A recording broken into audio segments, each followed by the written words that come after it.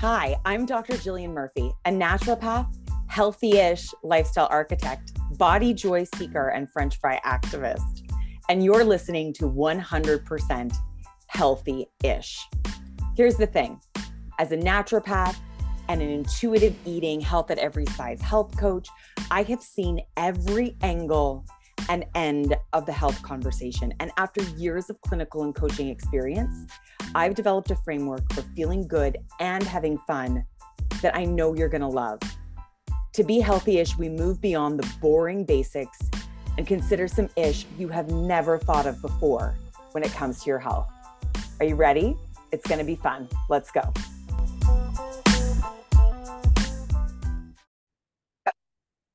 Okay, today we are tackling the biggest question I get of all. I have covered it on the podcast before, but I wanted just to go over it again for people who are new, who haven't been around. And then I think it's always good to revisit these things. Sometimes we have slightly different perspectives or thoughts on it. So today we are talking about weight. How do you know what your best weight is? How can you care about your weight without becoming beholden to it or making your entire life serve the purpose of managing weight? How can you care about health and let go of obsessing about weight? These are all the questions that people ask me most often. And so that's what I want to talk about today.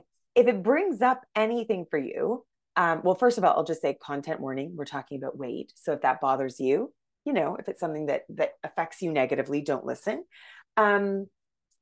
And if it brings up anything for you or any new questions for you that you want to talk about more specifically, feel free to leave me a voice note. There's always a link in the show notes where you can leave me a voice note, or you can email me hello@foodfreedombodylove.com.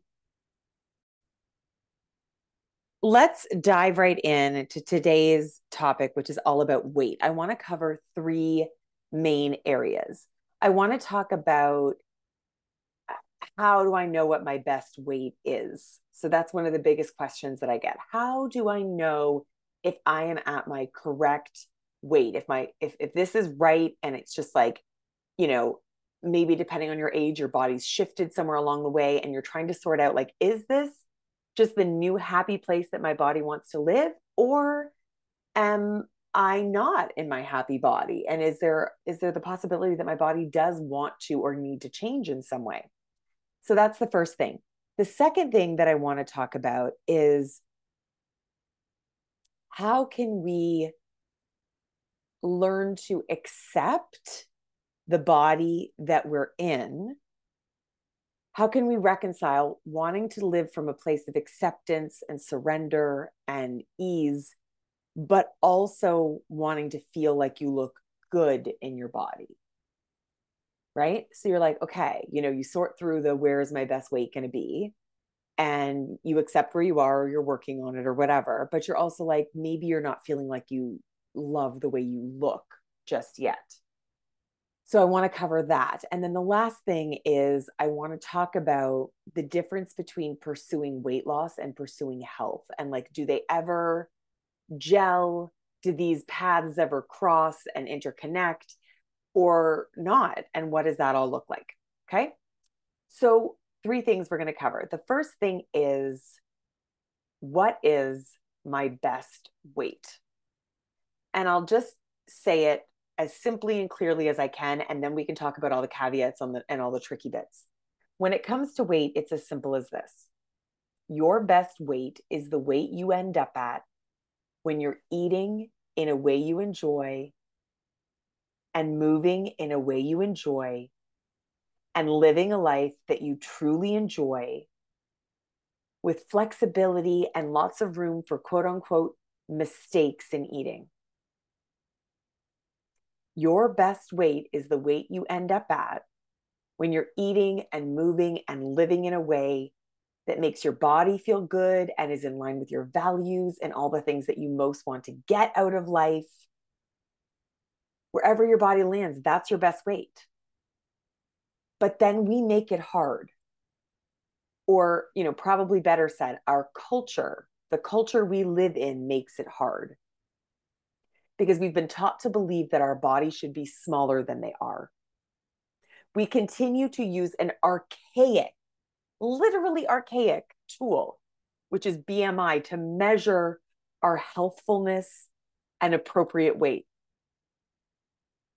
We resist the changes associated with age or major life events like pregnancy, birth, perimenopause, just aging. We're taught to resist it. We're taught that if our body changes, it's proof that we've done something wrong. And we've been taught to believe that weight dictates health, that they're one and the same thing. So we layer on beliefs that complicate the simple truth that when we make peace with food and movement and we let go of unrealistic body ideals, our bodies naturally find their happy place. And we'll talk about the health piece in a moment. But the other thing that I have noticed that I would like to add to the conversation that I don't think I've really talked about before is that for many people, finding a peaceful place with food is very difficult. And the reality is that for the most part, we've been offered up two things. You've been offered up dieting or healthy lifestyle plans that are in fact dieting. They're quite restrictive and difficult to stick to. Or you've been offered intuitive eating. And intuitive eating, I love internally led eating, competent eating, intuitive eating. I've been a coach and a proponent of these eating styles for 10 years and counting. But for many people, there's not enough direction there. And if they're dealing with health irritations or concerns or challenges, and they need to be a little more intentional or a little more thoughtful or put in a little bit more effort when it comes to food in order to genuinely find a place of peace and ease that feels good in their physical body, they're left completely stuck and stranded with no models, no frameworks, no one to lead the way. It's just no man's land, right? And so this is where I have found in my work that many people get stuck, where there are still a lot of question marks because their relationship with food and movement doesn't feel fully easeful and peaceful and enjoyable and healed. And so because it doesn't feel like it's fully there, because there are so many question marks, there are many question marks around whether or not they're in the body they should be in. And so Healthy-ish, the work that I do is aimed toward clearing away all of the thoughts that are getting in the way, the final behaviors that are getting in the way. It's about fully understanding all of the food and movement behaviors that you engage in and learning to accept the things that are actually just going to be true to you, that are authentic to you, that are part of how you live and enjoy living, and cleaning up or fine-tuning areas where there's room for growth. So TLDR, too long didn't read or too long didn't listen. I don't know what it is on a podcast. TLDR, your best weight will change through your lifetime. Your best weight is a range, and it's a result of genetics and environment and some lifestyle. And your weight will find its happy place when you are well-fed, moving your body, and enjoying your life. But the hardest part is going to be actually making peace with food and movement and finding a way to engage with these things that feels good in your physical body and also in your mind and emotions. That is tricky, and most people need help with it. And then it brings me to the second piece of this podcast, which is like your body. The second hardest piece is that your body might land, your weight might land in a place that you're not happy with or that you don't like. And that could be because of the next two things actually that I'm going to talk about. One is because what you've been trained to believe is beautiful is really different than what you see in the mirror. And you've been taught that that's your personal failure. That's something that you have gotten wrong. But the reality is that like 95% of people don't meet the beauty ideals that we have set for ourselves right now. And then the second thing is that you might have concerns about health because we have learned a lot of inappropriate things about health and weight. So let's get into the second piece of the puzzle that has to do with like, how do I accept, but also care about how I look when it comes to my body? So I get it. You want to accept your body and your weight. You know, you might be at that place where you're ready to do those things, but you also want to feel like you look good. You want to feel good in and about your body. And you're under the assumption that your weight and shape are just a barrier to that, that your body has to change so that the way you feel about your body can change. And I just want to do, I need to do a full podcast on this, but I just want to insert here because I do think that there are some people who might listen to this and say, well, can we just not care about our bodies at all? And if that is a reality for you, you could skip over the second portion of this podcast, right? Like if you are in a place where you just don't care about how your body looks, or you are genuinely like that is your genuine desire to not care at all. I think that in some body acceptance or body positive spheres, that's the goal. In my experience, it's not a reality for most people. Like, I have the belief that as human beings, we are drawn to beauty, that it's an inherently important part of who we are, that it's one of the things that makes us human is this desire for creativity and creation and beauty and art and music and how all of these things fit together. And aesthetics is a part of that. But what I'm going to talk about today, like what I want to lean into is that when it comes to our bodies, the real problem is not caring about enjoying the way our bodies look. It's that the definition of the right body has been so rigid that like 95% of us are excluded from it. And like, that's the problem, right? So if you're in that place where you're feeling like your body needs to change so that you can feel better about how your body looks, then I have 3 words for you.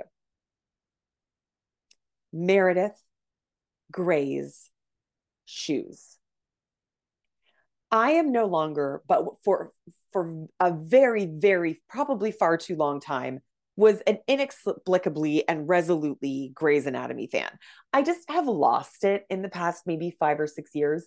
But remember those good old days? Remember the first seasons of Grey's Anatomy? How good it was. It was so good. It was so, so good. And I don't know how many years ago now, many years ago now, I'm watching an episode when I was still a huge fan, and Meredith Grey left the hospital. Imagine that. She left the hospital and she went on a date. So this is post, I feel like spoiler alert, but also if you don't know that Derek dies in Grey's Anatomy, like that's on you, you know, get caught up. So she goes on a date and it's, you know, super exciting. Like I love seeing the fashion choices for these characters when they leave the hospital, when they're like at a dinner party at somebody's house, or it's the holidays or a wedding. And I was super excited to see her outfit until I saw the shoes. And I saw these shoes and I thought, like, these are maybe the ugliest things I have ever seen. Like, why? This woman only leaves the hospital twice a year. Why would the costume designer director, why would they put these shoes on her? How did they get this job? I was like personally offended by these shoes. Like it's a moment for her, and you put her in these ugly shoes. And I wish I could show you a picture of them. But the best way that I can describe them is that they're a pair of shoes that cover up a lot of like a heel, a block heel that cover up a lot of your foot. So almost a booty, but not a booty. It's a shoe. And then there's like a V on top, a little shallow V. So these shoes are covering like a lot of your foot. There's a little shallow V, and they're somewhere in between a shoe and a boot. I think hopefully you can picture what I'm talking about. And then I would also like to quickly say that I currently own not one, but 2 pairs of these super ugly shoes, a flat and a kitten heel. So what happened? How did I go from thinking these were the ugliest things I've ever seen, and like being so disappointed by seeing them on her in this show to owning them. And it's, you know, the funny thing is that what we find beautiful and desirable is both learned and changeable. Learned and changeable. I am willing to bet that you are of the belief when you look at your body in the mirror, and if you're anything like me, you see your belly or you see your bum or you see your thighs, you are of the belief system when you think a bad thought about those body parts, that it's because your body parts are wrong. Like, ugh, gross. They look so terrible. It's a fact. They look terrible. But I am here to suggest that what you find beautiful and desirable is both learned and changeable. After seeing the shoes on Meredith, I saw them in magazines and on Pinterest and on other women that I greatly admire. I started to see these shoes everywhere, and they stopped being novel and started to feel familiar. And along with familiarity, I developed a story about the types of women that wear these shoes. These women are smart and fashion forward and innovative and successful and happy. And so I started to like and want the shoes.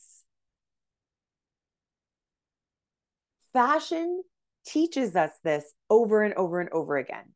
There's bell-bottom jeans, and then boyfriend jeans, and then low-rise jeans. They were so hideous, and we all wore them.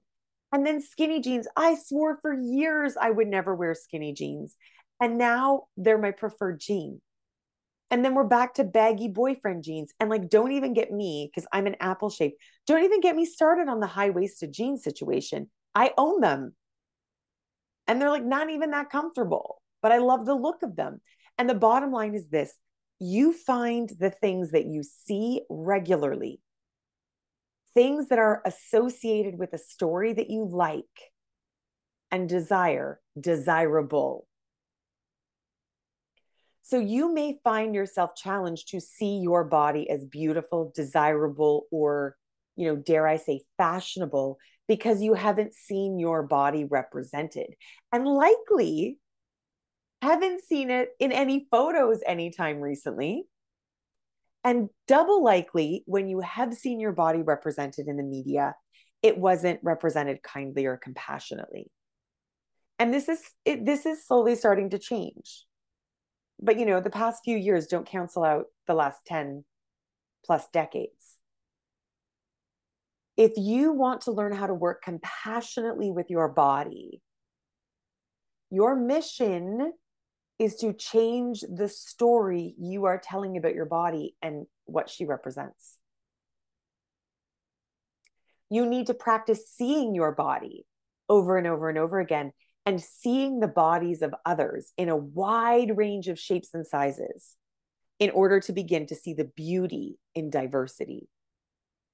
So, you know, just like with the simple concept of weight, the concept is simple, but as always, the work is not.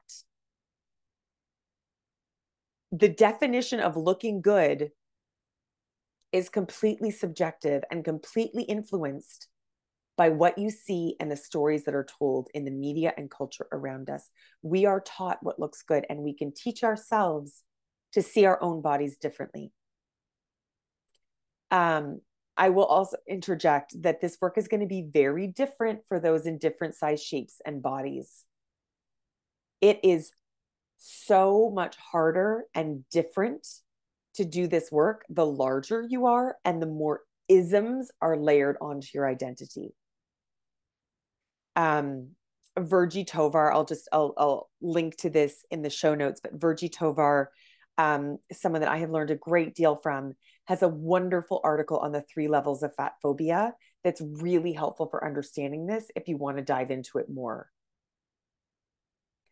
But where most of us can connect is on how we see ourselves. And yes, how the world sees us and how systems are set up to keep people separate based on body size.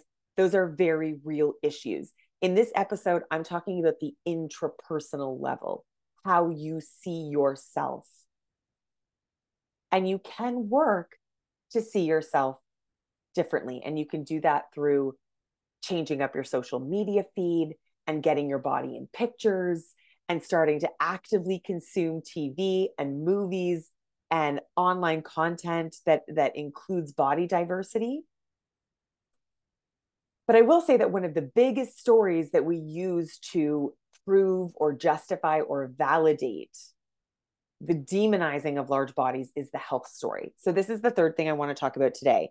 And then we'll wrap up the weight conversation for now.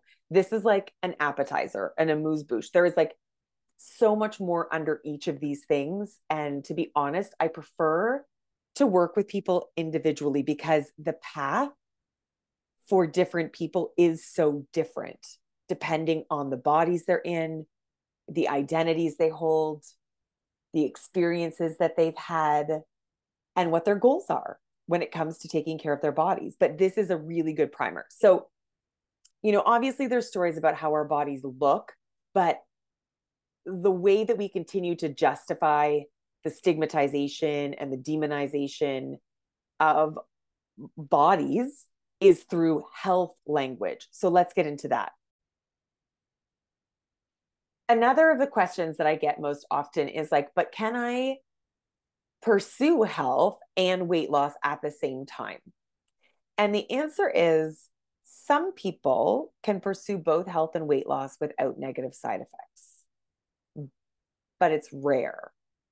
Most people, like I'd say 90% of the people that I've worked with, eventually hit a point in the journey when pursuing weight loss as we currently know and understand it goes left, and the pursuit of health takes a hard right. There is a literal fork in the road.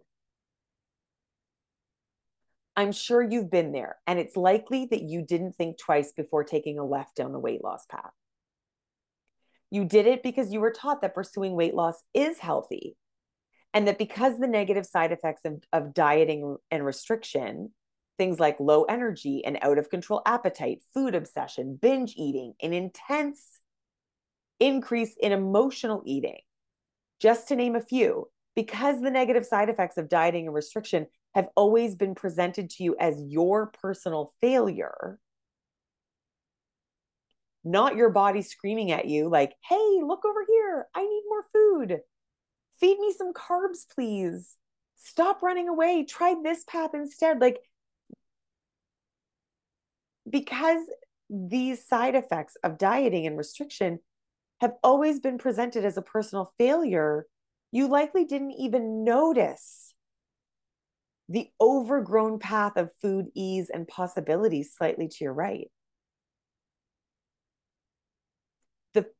The people I work with often ask me how it's possible to achieve health when they stop actively trying to lose weight through restriction. And the answer is this: the moment you stop trying to intentionally lose weight is the moment you start pursuing health. That doesn't mean your body will never change. That doesn't mean you're stuck. But when you stop going left at all costs, you start listening to your body, and you develop the awareness, the ability to see an alternative path without all the diet culture noise brainwashing you into ignoring your body. You open yourself up to the internal signals of hunger and fullness and satiation that will lead you towards stability and well-being. And again, there's stickiness in here because the path to health is so much bigger. Like, first of all, the food and movement stuff is hard enough, and most people need some help and some coaching to actually find a way to eat intuitively or from a place of internal alignment. But then also there are so many more components to health that are like fun and interesting and incredibly important that get forgotten about and overlooked and undervalued. But to sum it up, giving up on intentional weight loss is the first step toward healthy-ish.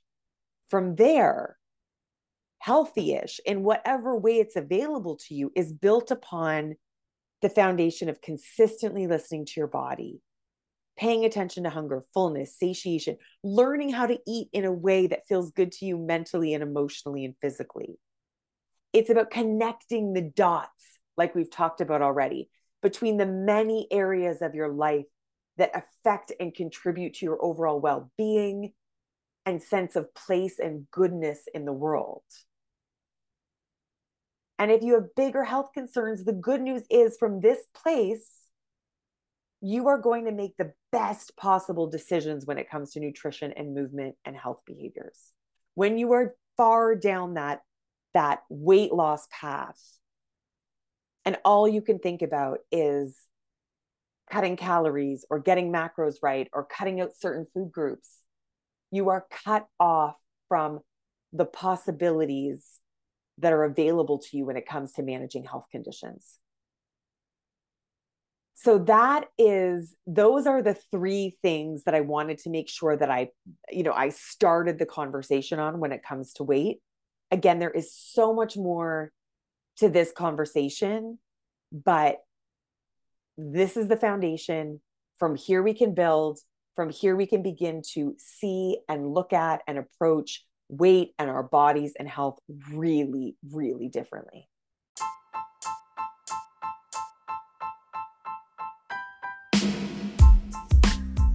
All right, that's it for today. Stay tuned for our next episode on biohacking for babes. It's going to be amazing. And then I'm hoping to get back to my regularly scheduled programming of some healthy-ish hacks and interviews and a whole new series with incredible, amazing, just really interesting women who are trying to find their magical formula for healthy-ish.